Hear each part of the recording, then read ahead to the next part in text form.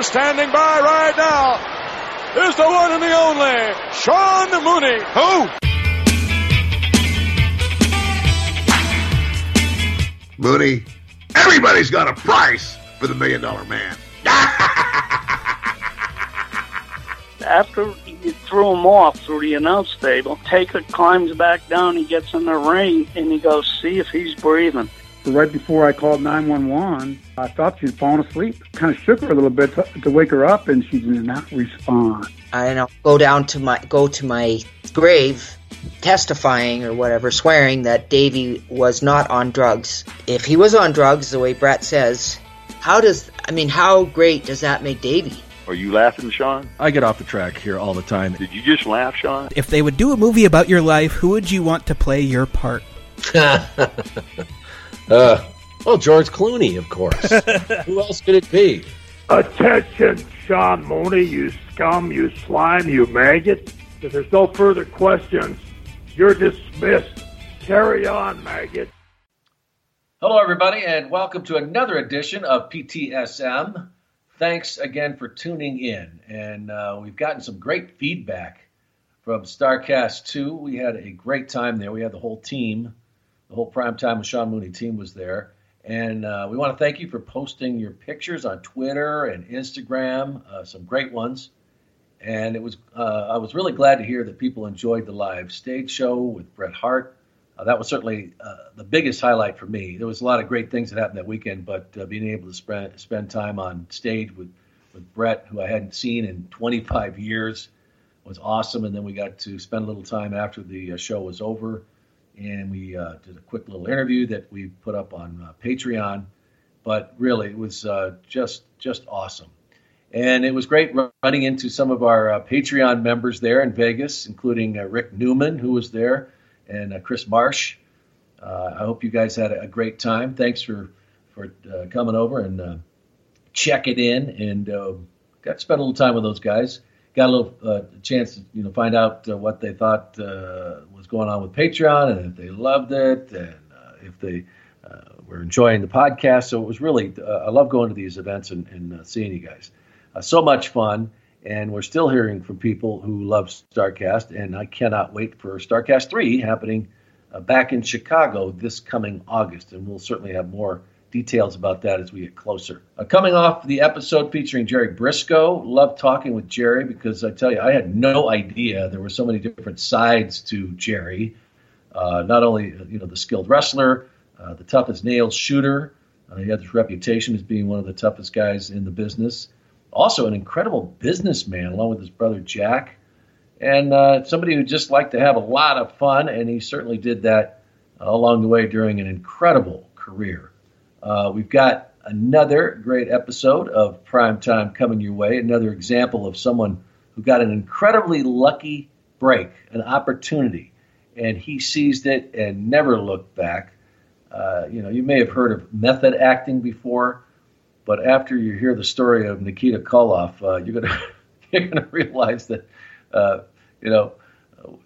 method acting is when you actually live and become that character. Well, Nikita Koloff took it to the extreme, and as I said, you're gonna hear all about it, and the fascinating road that he traveled in the world of professional wrestling, one that amazingly did not include a stop in the WWE, and he explains that, talks about it.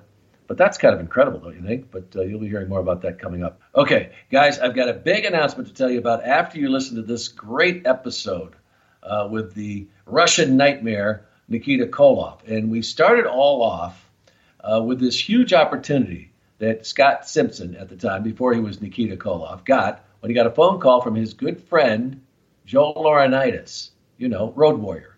And he said, hey, Scott, you want to be a professional wrestler?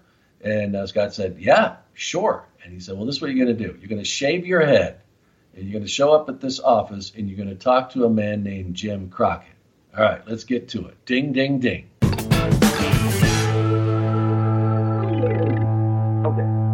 So Joe makes the call. Yeah. I still remember. It's 9 o'clock one morning. He makes the call, answers the phone, and it wasn't a long conversation. He just says, hey, there's a couple guys in the Carolinas, Don Cornotto, Ivan Koloff, they came up with this storyline of a nephew for Ivan, supposed to compete in the Olympic Games in Los Angeles, the boycott preventing the nephew from doing that. So they're going to turn him pro. He's become Ivan's protege, are you interested? I go, well, and I first said to Joe, I go, well, Joe, do they know I've got no amateur wrestling background, no professional training? He goes, yeah, I told him that. Because here's what they asked Joe. Don Cornotto Don Cornotto, Ivan Koloff were the world tag team champions, NWA. Don comes to Joe and says, hey, this was the question, Sean. Do you know any big guys who wouldn't mind shaving their head and becoming a Russian? Yeah. That was the question. Becoming a Russian, too. And becoming a Russian. And Joe goes, yeah, as a matter of fact, I know the guy right now. I got your guy. Right? Yeah. And so he calls me, and that's basically, I go, well, what do I got to do? He goes, well, here's this promoter's number. His name's Jim Crockett. Give him a call. Okay. So I hang up the phone with Joe. I called Jim. I called the office. I called Jim Crockett. He answered. He gets on the phone. And I go, Mr. Crockett, Joe Laurinaitis, blah, blah, blah, told me to call you. Yeah.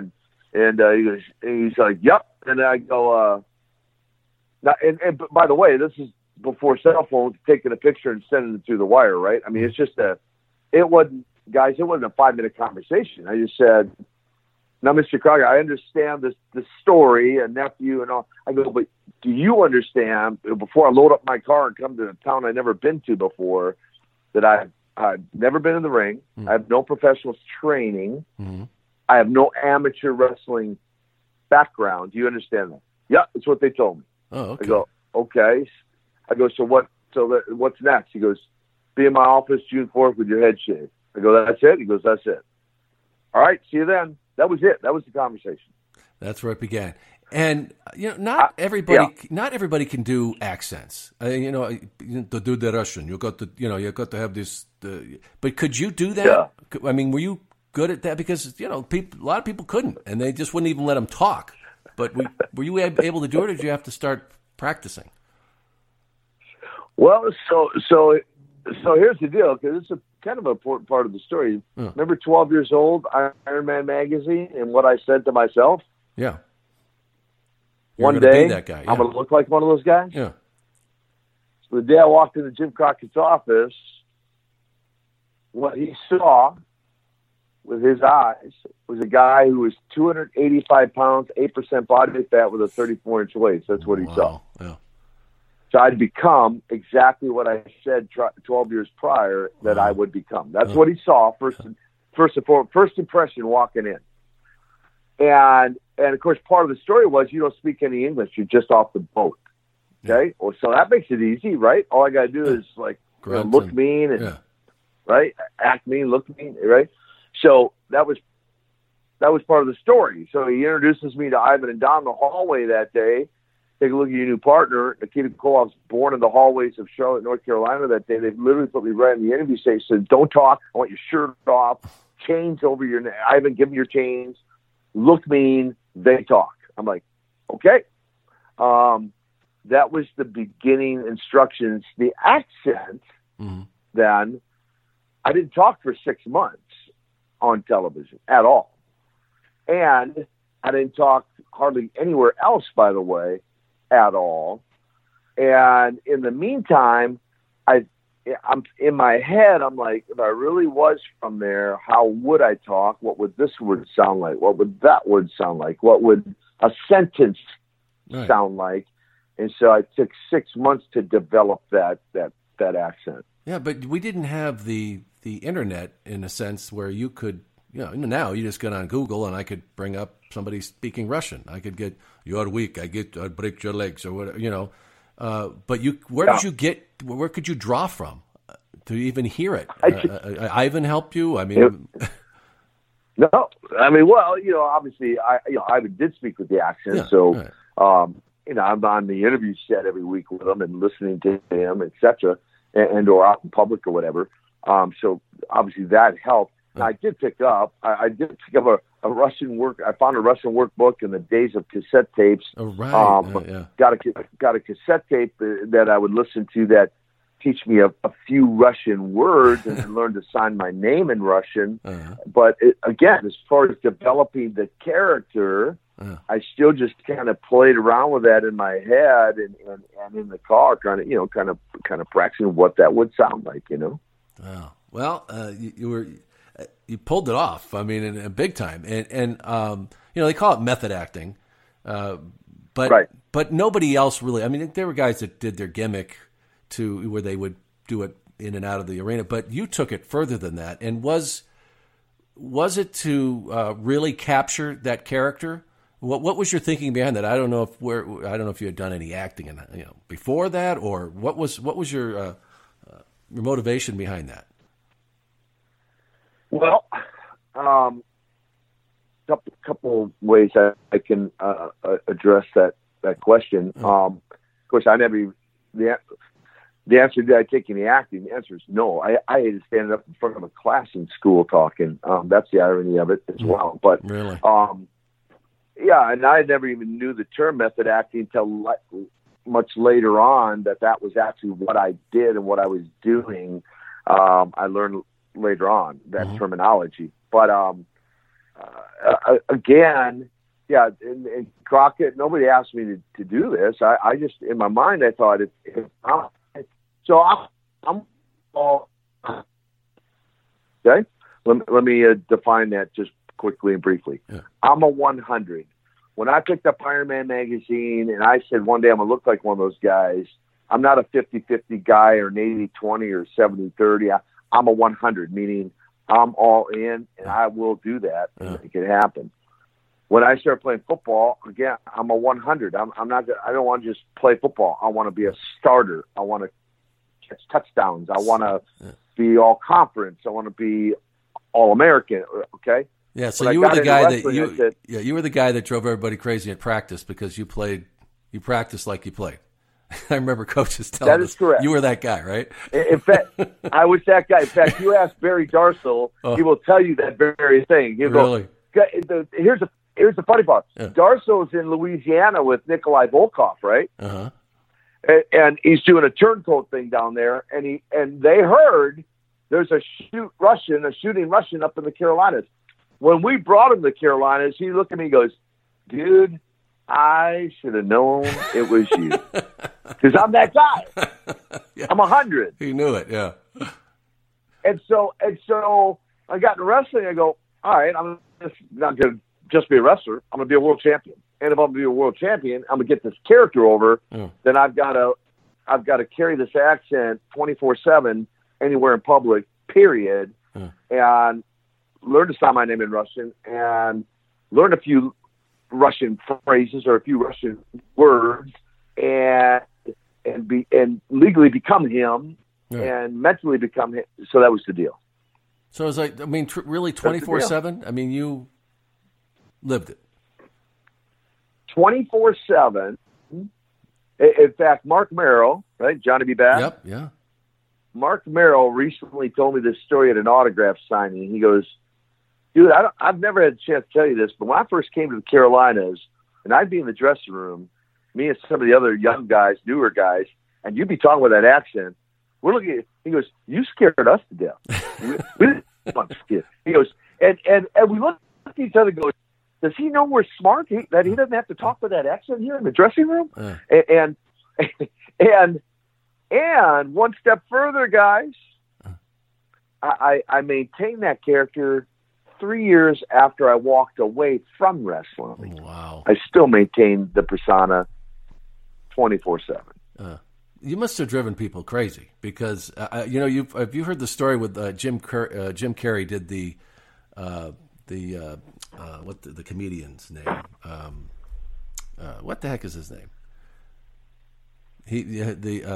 Andy Kaufman. Okay, have you heard the story though, where Jim Carrey played Andy Kaufman in the movie, and he did 24/7. He lived that character the entire time and drove them out of their minds.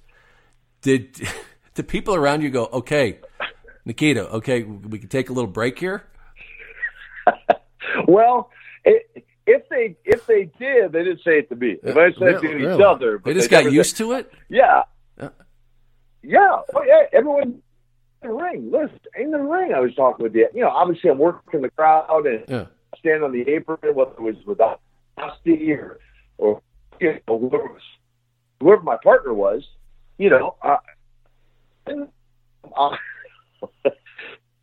just, I guess you do. Okay, this is what he does. This is who he is. So you would wake up in the morning and go right in to character.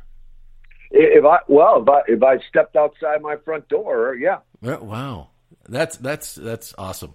Well, obviously it served you well, and I know from your book, and it just made me think of it, Nikita, A Tale of the Ring and Redemption. It served you well at times, being pretending that you were having difficulty with the language, and I think like the guy at the gym who wanted you to pay for membership. Were there other examples where it served you well? Yeah. Oh yeah. The whole gym story. Yeah. For sake of time, we won't go in. But the whole they'll just have to buy the book and read the whole story. But it especially as a heel, especially as a bad guy, right? Yeah. I mean, because that was back in the era. I didn't sign autographs. I just did. I was a bad guy, right? So I want people to hate me. Well, I guess part of the reason why I was, at one point, voted the number one most hated guy in wrestling, right? Because people would try to talk to me, try to approach me. Ivan would go, don't even bother, or whatever, or try to get him to talk to me, or Darso, or whoever. Like, you talk to me. Well, I'm not going to talk. You want to talk to me? You go approach him and talk to him, Uh-huh. So, yeah, it served me well. So Ivan was such a great mentor to you. I was kind of, and I didn't know of him. I never got the opportunity to work with him, but why did he accept you? And I'm not saying that he wouldn't do that for other people, but for some reason he must have seen something in you, because immediately it seems he took you in and became that mentor. What do you think it was that clicked?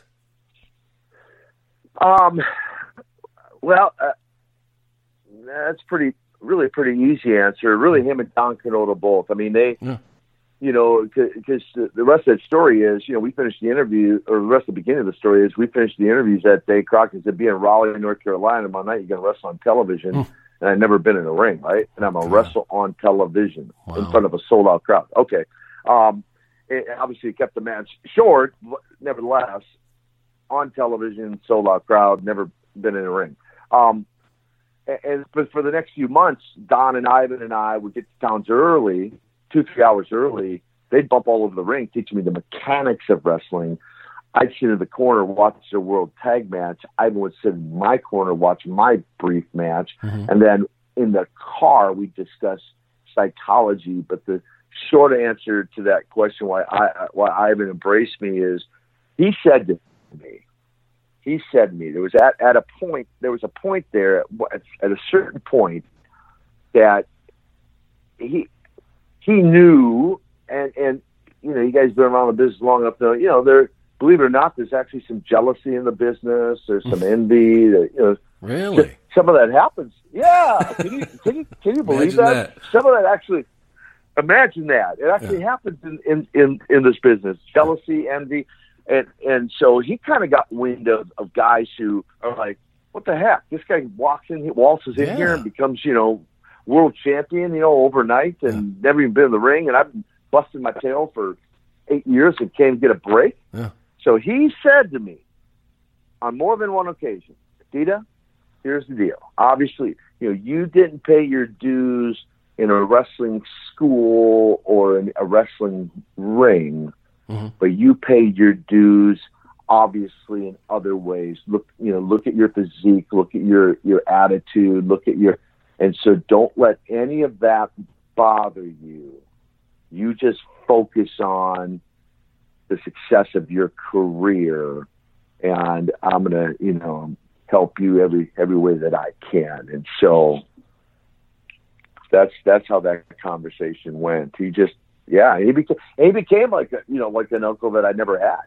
So. Well, it seemed like you were in university during this whole period, because, like you said, you're getting to the ring early, or the arenas early. They're working with you.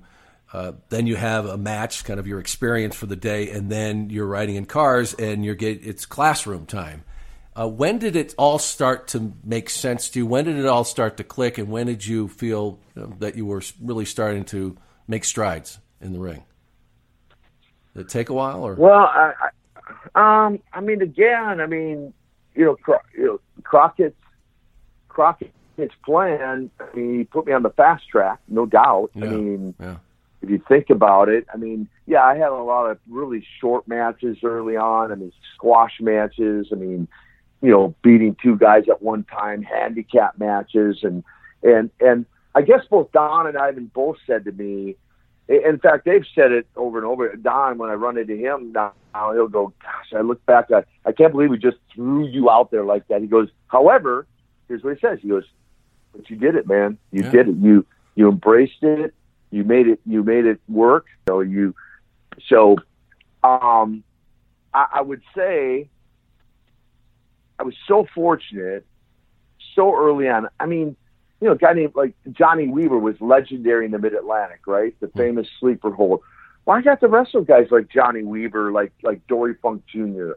Guys who were, stellar names in the industry that would get in the ring with me, and teach you the ropes, no pun intended.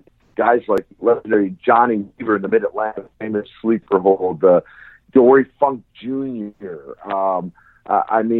Rufus R. Freight Train Jones. Some guys who had stellar names in this territory, and who were willing to get in the ring with me and teach me wrestling and teach me the business, old school mentality. And Ricky the Dragon Steamboat. The list goes on. But and so I would say I adapted fairly quick, although I still had a lot to learn. But if you consider the fact that within 13 months of the day I started, I was the World Tag Team Champion, the World Six-Man Champion, and for the first time ever wrestling Ric Flair for the World Heavyweight title at the first ever Great American Bash. It's crazy. Yeah, that is insane. And especially when you think about, how big the NWA was then. It wasn't some little operation off of there. The WWF was just getting really going under Vince McMahon, and really to think what you did in that is amazing. It really is. Right. I know that Kernodle left, and then Crusher Khrushchev. Who played the better Russian, Barry or you? Well, and that's what's funny about people kind of laugh at Barry's character, but it wasn't intended for him to be a Russian. It was intended for him to be a turncoat, and hence him just speaking English on any interviews. Yeah, right. But we tagged him with the Crusher Khrushchev name, to give him, to try and get some heat on him. Yeah. While everyone knowing, hey, this cat's really American, but but he's teaming up with these Russians, and that was the idea behind it. Right. But Barry did a great job, as the third wheel. He did a great job. Yeah. Well, and you got to look back at that fondly, and even then, because you guys would cross paths. Talk about those guys from Minneapolis, from Robbinsdale, and I know somewhat the Henry. Did you look around sometimes and how did this happen? This fraternity of guys that came from this little area, that were all together and keep crossing paths throughout your career. Yeah, we had there was one of the guys that graduated with Kurt and Rick. His name was Jim Youngner. Uh-huh. When he got out of high school, he started a gym up there in Minneapolis called The Gym in the Robbinsdale, Golden Valley area. And it became a mecca, not just of professional wrestlers. Mm-hmm. This gym, he shut it down after 25 years, but this gym, Jesse Ventura worked out at the gym. There were world-class power lifters, record holders. There were world-class bodybuilders, men and women. It was a mecca for athletes. So, guys like Wayne Bloom and Mike Enos, who came out of Cooper High School, right there in that area. Scott Norton. The list is it's crazy. They all kind of gravitated to the gym, And then some of them, I think, saw my success, the Road Warriors' success, Darso, Henning, Rude, and they're getting wrestling too, and that kind of set them on that path. Yeah, just incredible. I mean, a movie really does have to be made about that. It's just amazing. But getting back to that period of time, and we kind of digressed there a bit, but I think we're talking 84, and this is when it really starts rolling for you. As you mentioned, your tag team champions, 6-man tag team, and all around these legends. And with Dusty, I think this is when. At this period of time that you started working closely with Dusty, and what impact did he have on your career? Tremendous impact. I mean, he came into the territory as the booker. Right. I think I was about 6 months in, and I was one of the first guys he did an angle with. Did a little arm wrestling thing in the ring, and people bought it. Whole American. That's kind of where the Russian Nightmare kind of came from. I'm like. Because I was like, oh, you're the American Dream, I'll be your nightmare. In fact, I'll be the Russian Nightmare, right. and kind of thing. So we did some angles there, and had some matches there. And I think I'm sure he was around the business a long time, saw my dedication to the character and my dedication to the career, and so he really, put me in some really good storylines, some great angles with some of the guys, and as well as himself. And then, of course, eventually, as we know, when Magnum TA had the accident, the wreck, him and Crockett pulled me into a room one night and come up with a brilliant idea of, I think, the first ever babyface Russian, right? First ever good guy Russian, right. They turned so I give a ton of credit to Dusty for not only catapulting my career early on, but also really having the insight to go, I think this would work if we became the Superpowers. Yeah. Well, and then you would have these some great matches with Ric Flair as well, and coming into the business the way you did, and this happened. I mean, we're talking a couple of years here. That when did you have, and maybe you did have it all the way through, but when did you have the confidence to feel that, I mean, I'm among the absolute best wrestlers in the world. I mean, they were among the elite. Well, you're talking Dusty and Rick and Ric Flair and some of these other people that you're in the ring with. Did you always have that confidence, or did you have to get to a point where, I belong here? I just had to listen, and then by becoming a good listener, I was able to learn. And what I mean by that is because I was in there, as you mentioned, with some of the stellar names of wrestling, who were so schooled in the art of wrestling and masters. Dusty was a master psychologist. Rick was a master. Rick Steamboat was a master psychologist, and so. The pressure was really kind of taken off in terms of me having to go in and try to orchestrate a match, because I'm in there with the masters of wrestling. All I had to do is be a good listener, follow their direction, and execute what they wanted me to do, which I tried to do to the best of my ability and was able to succeed to a certain degree. That helped to catapult that character to the success it had. And so that's the way I would answer that question. I just fortunate to be around the guys that I was around. They're the ones who made Nikita Koloff look good. Yeah, but also you if you didn't have the talent, there's no way you would be stepping in there. And I know that you say that Ric Flair could make a broom look good, but you still you had to be able to carry your own in that ring, and it wasn't just with someone like Ric Flair. And I'd love to get in and talk to a lot of these great matches. But of course, many remember the matches with Magnum TA, which you had that great feud with in I think it started in '86. That's the 7. 87.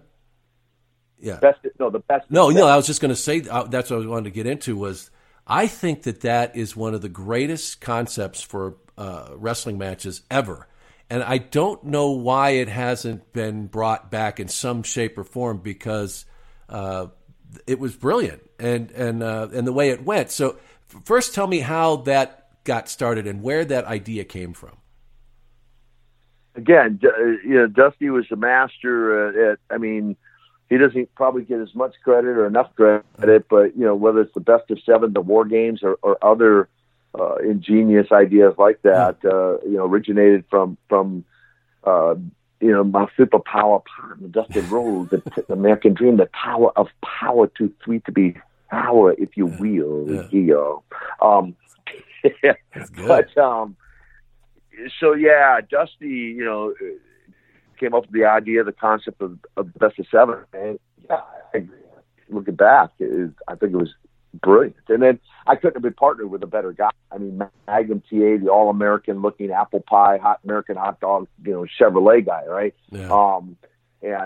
And we had, we just recently, him and I did a Q&A at the Croc Cup tournament for some VIPs, and discussed that specifically, and how our styles of work, him and I, just really complemented one another, and which is why I believe it made it into what it became, was because of our willingness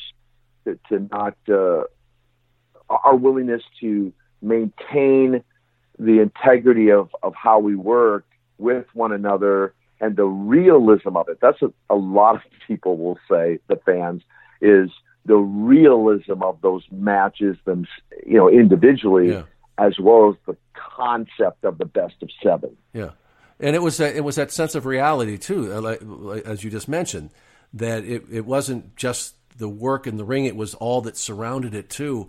And I don't know if this was born because of we're thinking of like a World Series that we see, or in the NBA. But the idea of it, and then have you lose the first 3 matches. I don't, who came up with that idea, and how did that? I would have loved to have been there live to just see how the drama went down for that, especially in those 3, the first 3. It's like if you're watching a World Series, it must have been the same feeling for people. Yeah, well, and you said a little bit. So Magnum lost the first 3, right? Yeah. And again, he's the all-American boy, right? So what better, right? So it did center around, obviously, Dusty was a big Celtics fan, NBA fan. So, the best of 7 there, the World Series, right? The World Series, the NBA of wrestling, right? Yeah. So that is that helped the concept there, the idea, right? But so the idea of the Russian, 2 things. The idea of the Russian, again, showing how superior we are, crushing, right? Crushing them. Crushing Magnum, the all-American boy, crushing him. And the idea of a Russian actually having the U.S. title around his waist drew so much heat from the fans. And then what better story than the potential all-American make the big comeback from 3-0 and win 4-3, right? Yeah. Right. What better story than that? Right. And then you kill it. It was great. So it was great. Well, so for him, for the 3-1, 3-2, 3-3, and then the 7th and the final, the finale, would just put the whole thing over the top and over the edge. Yeah. And I must say too, the idea of a contract signing with his mom, he never smartened his mom up to that. We just talked about this. Really? His mom never knew nothing, never knew wrestling was not real, pro wrestling. And so when you see her reaction at that contract signing, that was like real reaction. Like, these guys are killing my son here, right? And it was interesting. So over the weekend, playing these golf tournaments and stuff, and listening to some of the pro athletes and their view of it, over and over and over again, if I've heard it once, guys, I've heard it a million times, how that era was so magical. And their conclusion is, because because everyone knows it's all scripted, right? They can all, but they can also tell it, even though they know it. They go, but in that era, there was such a genuineness to the matches. Like, right. And again, right now we're talking about me and Magnum, right? Yeah. That they genuinely look so real, which is why the fan reaction was so real because of that. So. Yeah, absolutely. As I said, that sense of reality to it, and it wasn't just what was happening in the ring; it was the way you surrounded that whole thing with the press conference, or and the fact that, man, you talk about mom selling it, So, yep. Is that stand out as among? It has to be, but you had so many, but as one of the all time best series, best angles, highlights, yeah. Yeah, I mean, it's the most often mentioned by the fans, which is why I love, getting out doing autograph signings, mingling with the fans, because now I hear their stories and get their perspective on all this. Yeah. And I love it. It's just so cool to hear. That's the most mentioned is the best of 7. The very first Great American Bash against Flair it ranks kind of up there as well. And the very first ever War Games essentially ranks up there. And then the turn to come to Dusty's rescue and create the superpowers. Those are probably the 4 major highlights looking back. Although, like you said, there were many, but those are probably the top 4 that would come to mind. Yeah, that's it's tough to choose, I would imagine, when you work with people like that. But also pulling off the turn too after you were a shit hill, man. People just hated you, and to pull off that turn. Talk a little bit about what was involved there and how it worked. Well, again, I mean, that could have been the biggest bomb ever, in wrestling, or the most brilliant idea ever, right? Potentially, right? The potential is it could go either way there, right? So the psychology behind that was, okay, we're gonna, and they gave me the choice, and I said, let's go for it, and so let's give it a shot. So the psychology that particular night was, Dusty goes to the ring by himself first. I kind of delay my coming through the curtain. And then once I do, and I come out of the good guy dressing room, and I mean, in that arena that night, like looking back, I mean, his music was playing, but gosh, you could have heard a pin drop all of a sudden when I walked out the curtain, because they're like, what the heck? What's going to happen? Koloff, what? Because it was mystery partner, right? Nobody knew. Right. One of the best kept secrets in wrestling. You'll never do that ever again either, because I didn't tell Ivan. The Horseman didn't know. Nobody knew who his mystery partner was. It was one of the best kept secrets until that night. In fact, I got to the arena an hour after the show started. I mean, it was really kayfabe, as we called it in those days. Yeah. Protected. Nobody in the dressing room so, knew? Not until I walked into the dressing room. Yeah. And we're separate dressing rooms in that arena. Yeah. So not till I walked into the dressing room did anyone have a clue. Wow. Of who the mystery partner was. And so, going to the ring, the psychologist, I kind of let him get in the ring. I trail. Of course, Ole and JJ are going to jump on him, and, the heat's going to start right away. And I pause. I step over the barrier. I pause. I step up to the door of the cage. I pause. All that was intentional to build the anticipation of what is going to happen here. Mm-hmm. And then the minute, of course, I step through the ropes and Ole kind of comes towards me and I tear into Ole. I mean, the old expression, the roof came off the wall. You know what? The roof really, to use that expression, really did come off the building. And people, and it's funny, guys, you're talking about how I was hated. I really was. People loved to hate me. The same guys, I'll never forget, that a month earlier, I'm in there wrestling as a heel, one of the baddest of the best. Same guys that were, telling me I was number one in their heart. I know you know what our listeners know what I mean by that. Number one, and throwing beer cans and everything else at me.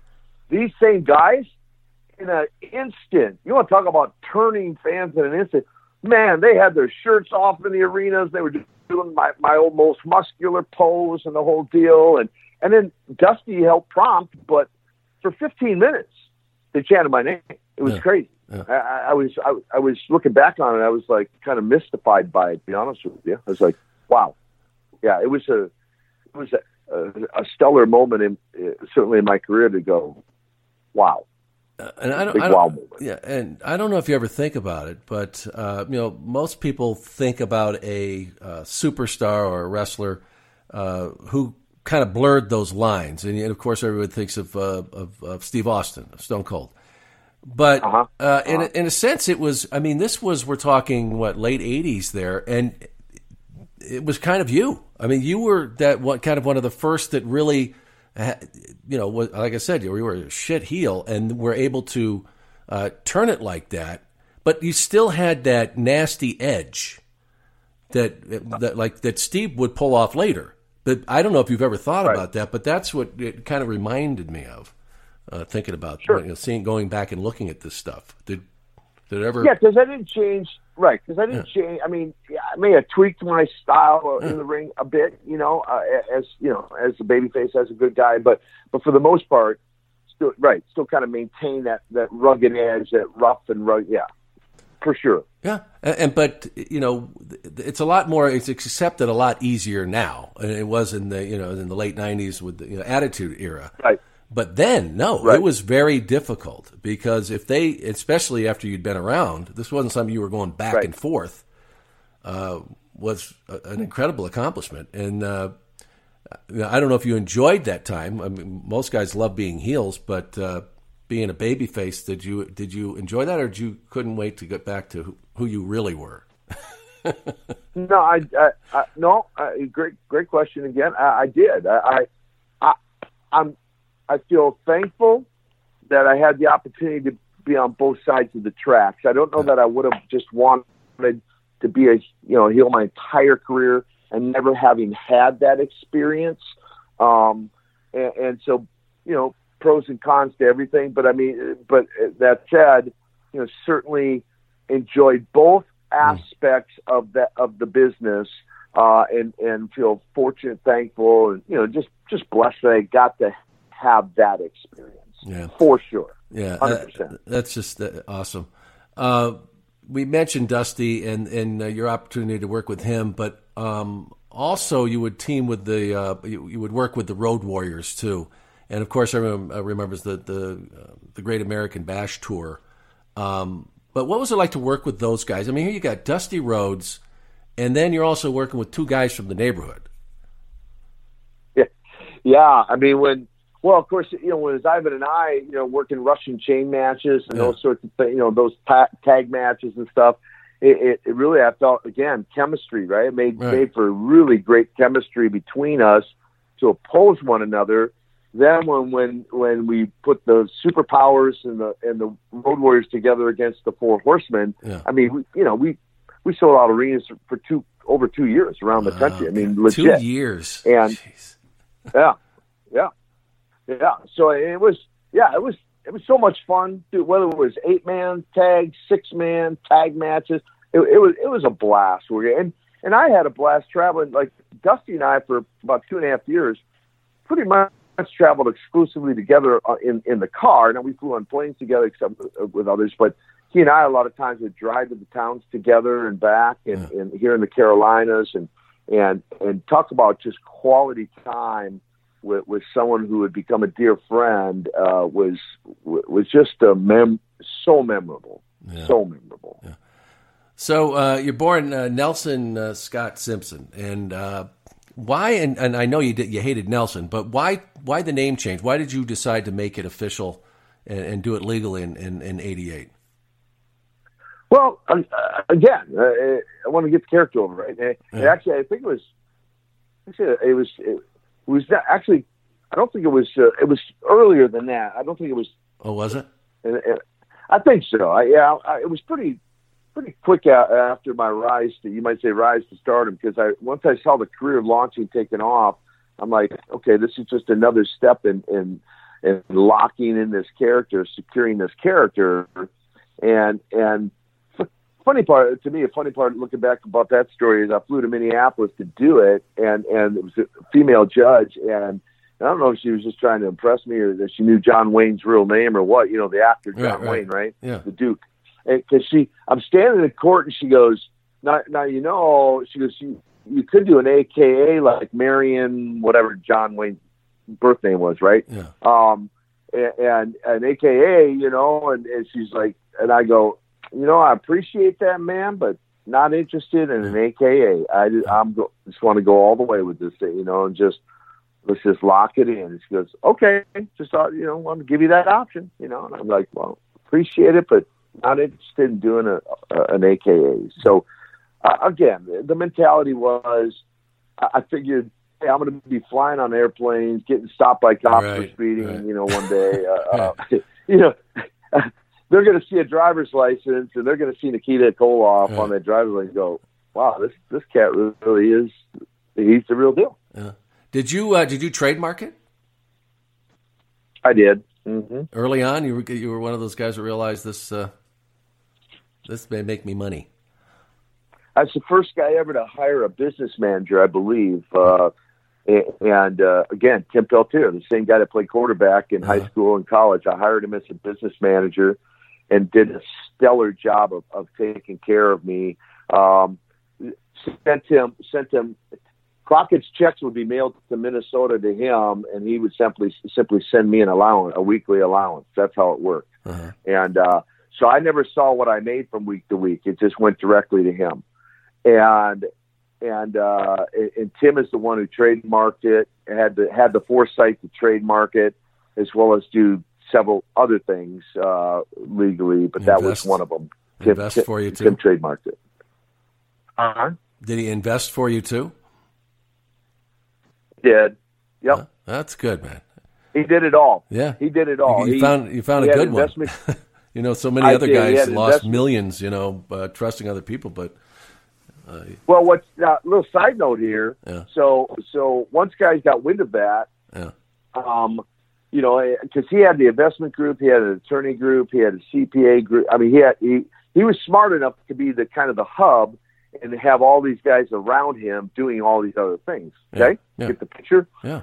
Well, eventually these other guys found out about it, and one by one, at one point on his payroll, he had Nikita Koloff. He had Joe Laurinaitis, Mike Hegstrand, Kurt Hennig, Barry Darsow, Big Boss Man. He had about 10 guys on his payroll at one point. His own agency. That's great. He did. Yeah. Yep. That's fantastic. Yep. I wanted to get this in because I know it had a dramatic impact on your life. Was when your wife became ill at the time. The wife you had at the time. With cancer, and were you riding high and wrestling at that time, and just felt this is what I have to do, or was it already starting to wane a little bit, and it was easier for you to step away? What was going on at the time? So Mandy, she was 24. She got diagnosed with Hodgkin's. Got it into remission for a short period of time. Came back with a vengeance. Up to stage 4, and it was at that point when it came back with a vengeance. She was very, very sick. That I went to what we affectionately called the Ivory Towers in Atlanta. Mm-hmm. Sat down with Jim Hurd and the powers to be, and said, okay, the character was not waning. That I was main event. I was still hot in the industry. And I just said, this is what I got to do. I got a wife dying of cancer here, and I'm going to step away. And I told them, I go, guys, I'll be back, but I got to take a sabbatical. And my wife's dying of cancer. I've got to go take care of her and try to nurse her through this, nurse her back to health, and do this. And quite frankly, they were not pleased about it. My decision, really, because I was main event. Yeah. No. I mean, look, the mentality of that business is wrestling needs to be your number one deal. I mean, that's got to be your priority. And And I say that, and here's why I feel I can say that, okay? So I step away, I take care of her, she passes away. A week or two later, I'm down at Ric Flair's house. He's got the book at this point. He's the booker. I'm down at his house in Charlotte. He offers me the world title if I'll come back. I turn him down. He calls me a second time. I give him some crazy parameters. He goes, they'll never go for that. They didn't go for it. I eventually come back. Yeah. But here's the deal. When I came back, they never looked at me the same way as prior to leaving to take care of her. And that's why I feel I can say, went through about my leaving. They never treated me the same after that. Wow. The Office. I'm talking about The Office. Yeah. Never treated me the same after that. In fact, they tried to bury my character, truthfully. Really? They did.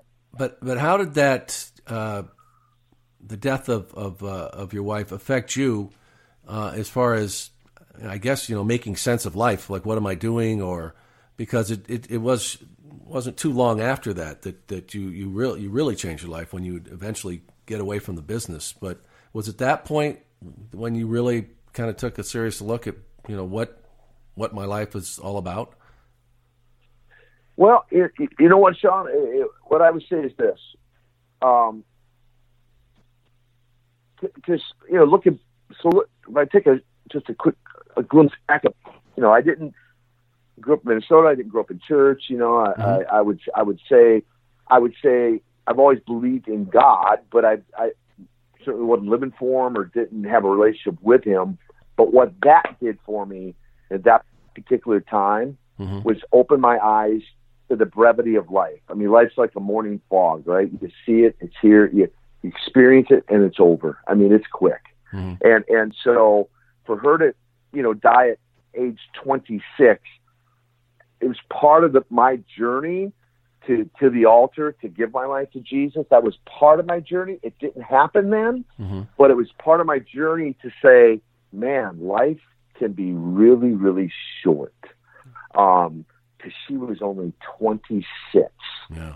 And so even when I went back to wrestling after that, and again, part of the reason I turned Rick down was I just wasn't mentally ready to go back.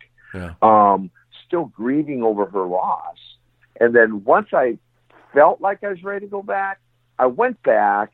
But then there was just, again, between the way they kind of treated me and just my own perspective on all of it was different, right? Yeah. Which then would eventually lead me to walk away under my terms, by the way, in spite of what they might have said on television, but under my terms. And then 11 months later, again, finding myself at an altar, surrendering my life to the Lord. But yeah. Well, you mentioned in your book too, and you talk about this with the loss of your wife, but also some of these other people that were in your life, and we've seen it, happen. I really loved Kurt Hennig. I thought he was just an awesome person. All the time I worked with him, and you mentioned Brady Boone and Tom Zink and these other guys, but also Ivan Koloff, who we lost recently. But how's that all put that in perspective in your life too? As far as we've seen that these guys were just full of life. God, when we knew them. And it was over like that. I mean, Kurt, God, so young, in a sense.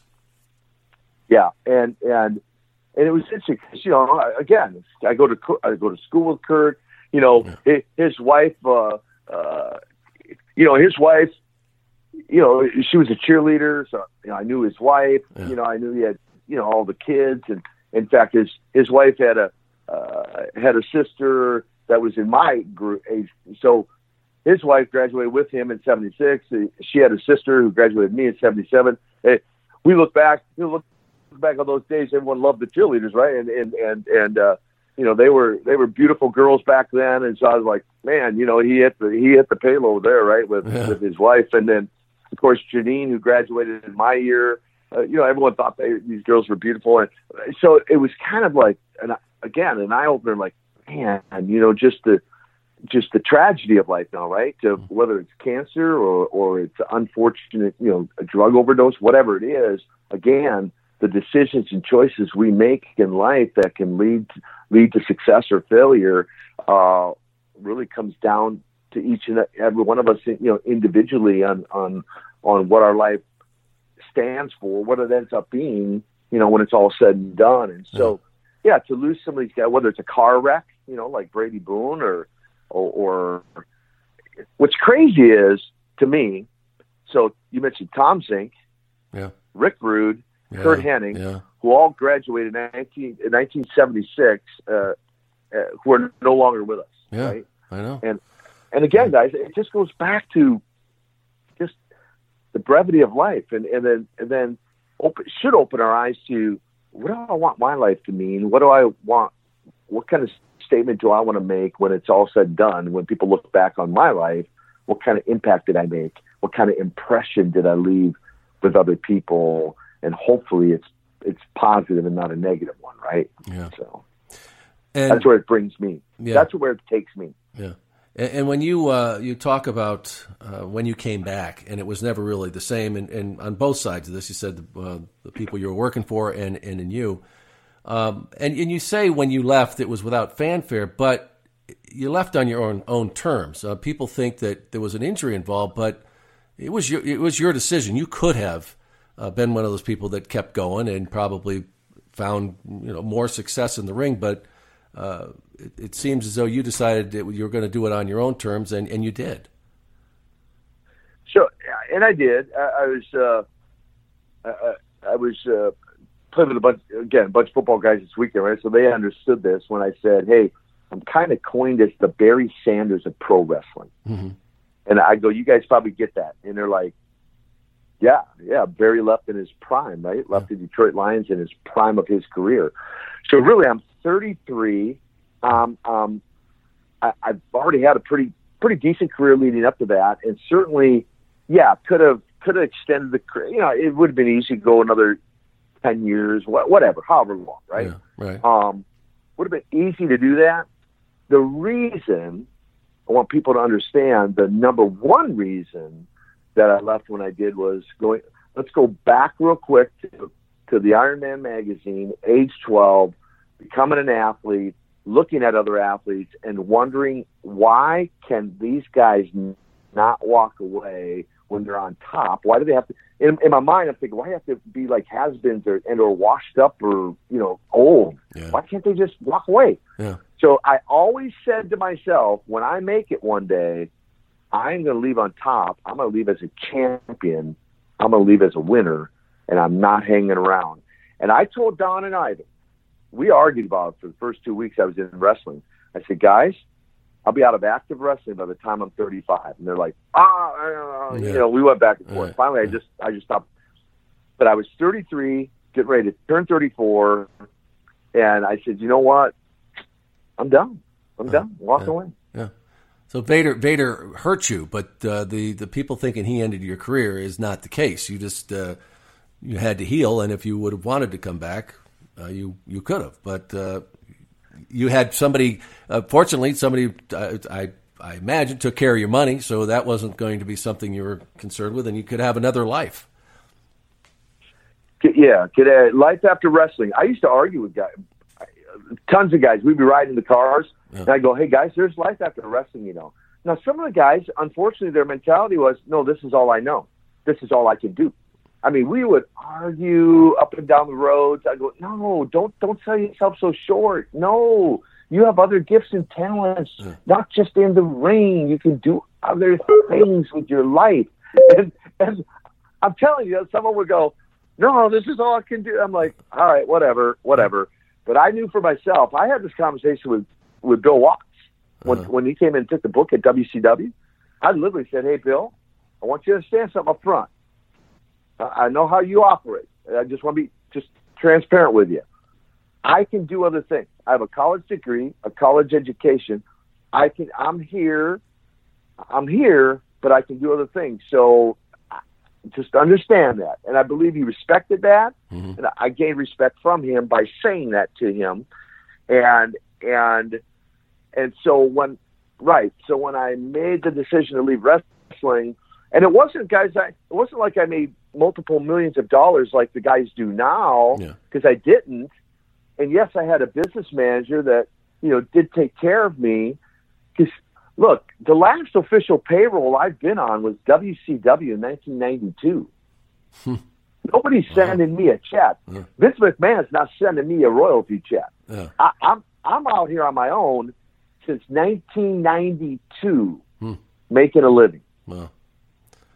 And you mentioned it with Vince. Why did you never end up in the WWE? I think that is a question many, many people wonder about, because you would have fit right in. I know when I was there, you would have been a huge superstar. Why didn't it happen? You know what? The answer to that question is I personally never really had an interest or a desire. Seriously, I never really had an interest or a desire to pursue that. He never reached out to me. I never made the phone call to him. Somebody must have called you. I mean, I cannot. That is really, really hard to believe. Really? No, I have never received. Not one phone call ever from WWE with an interest in working for WWE, WWF in the day. Not one phone call ever. And the other side of the other part to that story is I felt Jim Crockett gave me a break of a lifetime, the opportunity of a lifetime. And anyone who spends any time around me will find out I'm loyal to the core. I mean, I've been in the Carolinas living longer than I've been in Minnesota, but I'm still a loyal Minnesota Viking, right? I played with Brad Johnson, played quarterback for the Vikings yesterday, won a Super Bowl with the Bucs. And I said, Brad, I'm loyal to the Vikings. Tell me some stories, So he did. And but that said, I was loyal to Jim Crockett Promotions, even though it was even sold to Ted Turner. I still felt like Jim gave me the break. I felt loyal to the NWA, and yes, I did some things with Vern in the AWA to help him out, with Zbyszko and some other things. But predominantly, my heart was with the NWA, WCW. You're right. I probably could have went up there and made 10 times, 100 times, 1,000 times the amount of money I made with Jim Crockett. But I just had a loyalty to the NWA. Wow. Well, it's been awesome talking with you, Nikita, and I've seen video of you. I mean, you are in tremendous shape. How do you keep doing it, and how do you stay in shape the way you are now? Looks like you could step in the ring again. I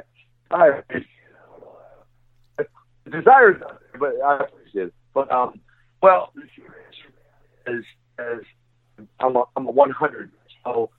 I was at the gym this afternoon working out after traveling for the last 4 or 5 days and playing 36 holes of golf. I was at the gym working out today. I'll be at the gym working out tomorrow. I also maintain a healthy lifestyle eating, and I fast once a week. And for those who might not even don't understand that term or what that even means, I do it for physical reasons to detox my body, but I also do it for spiritual reasons to draw closer in my walk with the Lord. And that's a very consistent thing I've done for really starting with the gym 47 years ago. And then the last part of that, I got to give credit to the good Lord, just trying to do the best I can to lead a clean life and believe that the good health I have was just a blessing from him by leading as clean a life as I can. So. And folks, if you want to hear more about these stories and also Nikita's philosophy on life, I mean, pick up the book. It's great. It's called Nikita, A Tale of the Ring and Redemption. How else can they get in touch with you? They can email me. In fact, Lex Luger and I help facilitate and do men's ministry together. We just launched a new ministry called Man Camp, and they go to mancamp.info, just not mancamp.info, not .com, mancamp.info. and they can email me right through that website directly and communicate with me. And, of course, Twitter and Instagram I'm on daily with a little positive post. It's just Nikita Koloff with the number 1 behind it. That's the real me. Nikita Koloff with the number 1 behind it. Awesome. Well, Nikita, thank you so much. I'm glad we were able to chat today and got it together. Thank you so much. Yeah, thank you, guys. To all the listeners out there, love you guys. I really mean that. You fans are the greatest on the planet. I say it over and over and over again. I'll continue to say it. Appreciate your loyalty. And thank you for the opportunity today, Sean. Appreciate it. Yep. I hope we meet up sometime down the road. Yes, sir. Thank you. All right, guys. Folks, how much would have that driven you crazy if you're around Nikita all the time and he never broke character? I mean, he talks about, waking up in the morning and immediately going into that character, the Russian nightmare. And man, it must have driven his pals he traveled with crazy. But no doubt, it certainly added to his legend. It helped him put that character over. And what an amazing career he had. Another individual who did it his way and got out on his terms. And, you think about it, that fraternity from Minneapolis, all those incredible talents from Robbinsdale High School, and also Henry High School was there. Some of them went there, but just amazing. I mean, look at this list. And this isn't complete by any means. Joe Laurinaitis, Mike Hedstrand, the Road Warriors. Rick Rude was there. Kurt Hennig, John Nord, Tom Zink, Brady Boone, Barry Darsow, and a few others there. And that is just incredible. I mean, to be together during that period of time at the same time, and then what they all went on to do is just amazing. All very successful in the ring, and that, of course, included Nikita Koloff, not from Russia, but Scott Simpson from Minneapolis, Minnesota, and I really, really enjoyed that conversation with Nikita because it's a legal name now. He's Nikita Koloff. That is his legal name. But I want to thank Nikita for joining us. Time for a big shout-out to all of our Patreon members. Thank you all for your continued support. And if you haven't joined us yet, I hope you do soon. We've got so many great things going on in our Patreon membership. Many perks depending on the tier you choose. I mean, if you become a prime timer, a Mooney, or a member of the Legion of Who, I just did one of our first member podcasts. If you're part of the Legion of Who, after 6 months, you get to do your very own podcast with me. And I just did one with James Petronella, and that was fun. And we're now getting to the point where people are passing that 6-month mark. So I'm going to be doing a lot more of those in the coming weeks. And we would love to have you come and join us. And it is very easy. Just go to patreon.com/primetimemooney. That's patreon.com/primetimemooney and sign up. And one of the perks for everybody who joins us is a phone call from me along with a signed picture. Everyone gets that. But also, when your birthday comes up, we give you a birthday shout out. And we have one this week. Happy birthday to Aiden Yastro. Aiden, happy birthday. His birthday is June 6th. And I hope it's going to be a great one. All right, I told you I had a big announcement to tell you, and here it is. I am about to launch a brand new website, or I should say we, but of course the team is coming along with me on this one, and it is called The Upside of 40. And it's for men on the other side of 40 and beyond. And now I know a lot of you who watched me, and we're all part of that great era, watching wrestling during the 80s and 90s. You were all growing up then. And if I did the math correctly, many of you are now over 40 or pretty close. Even if you're younger, though, this is still the podcast for you because it's all about the stuff we deal with as men of a certain age, as we say. You know what I'm talking about, relationships, getting along with our wives and our girlfriends, whatever you have, raising kids, dealing with money, our health, also things we just want to know about from how to make your own beer maybe, or how to be the best barbecuer on your block, or how to start getting back in shape. I mean, it's all part of it. And whatever it is, we are going to cover it. In every episode, I am going to have on a different expert on the upside of 40. to tell us all about the topic and give us advice on things, and also tell us, how we can do it. I mean, how you can, cook that perfect ribeye, or how to select that bottle of wine when you got to go over to some special event with your friends and you want to impress them. We're gonna show you how you can do that, and I'm going to be with you every step of the way, and it is going to be a blast. Now, listen to me now here. It's going to be launching. We're going to launch it on Monday, June 17th at 6 a.m. Eastern Time. That's going to be our launch day, and we will have a new episode every week after that at Mondays at 6 a.m. Eastern Time. And I need all of you to help us kick it off now, okay? You got to join us on this one. In the meantime, start spreading the word that Mooney has got an all-new podcast. It's called Upside of 40, and I want you to be a part of it. And guys, look, no worries. We're going to continue to bring you more great episodes of Primetime with Sean Mooney week after week. This new venture is all part of the plan. So, because I want to do this all the time. That's the plan. And you can help me get there. So join us Monday, June 17th, after we drop this at 6 a.m. Eastern Time, and add Upside of 40 to your podcast must-listen list. And I think you're going to love this new edition. It's going to be your source for helping us men, as I said, of a certain age, get through the challenging, maddening, wonderful time of life. That's what it is. I mean, it really is. But it's great to do it together, and every week we're going to be able to do that.